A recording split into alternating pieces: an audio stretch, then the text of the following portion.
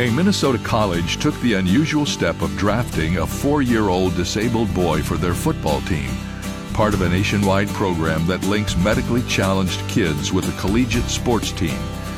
The program can't cure a child's disease, but it can definitely make a challenged kid feel special.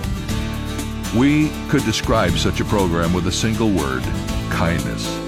Whether it's a nationwide program or an individual effort, a simple act of kindness can make another person's day.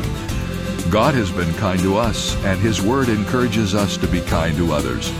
Watch for an opportunity today to share God's kindness with someone in need. This is David Jeremiah, encouraging you to get on the road to new life and discover God's kindness on Route 66. Route 66, driving the word home.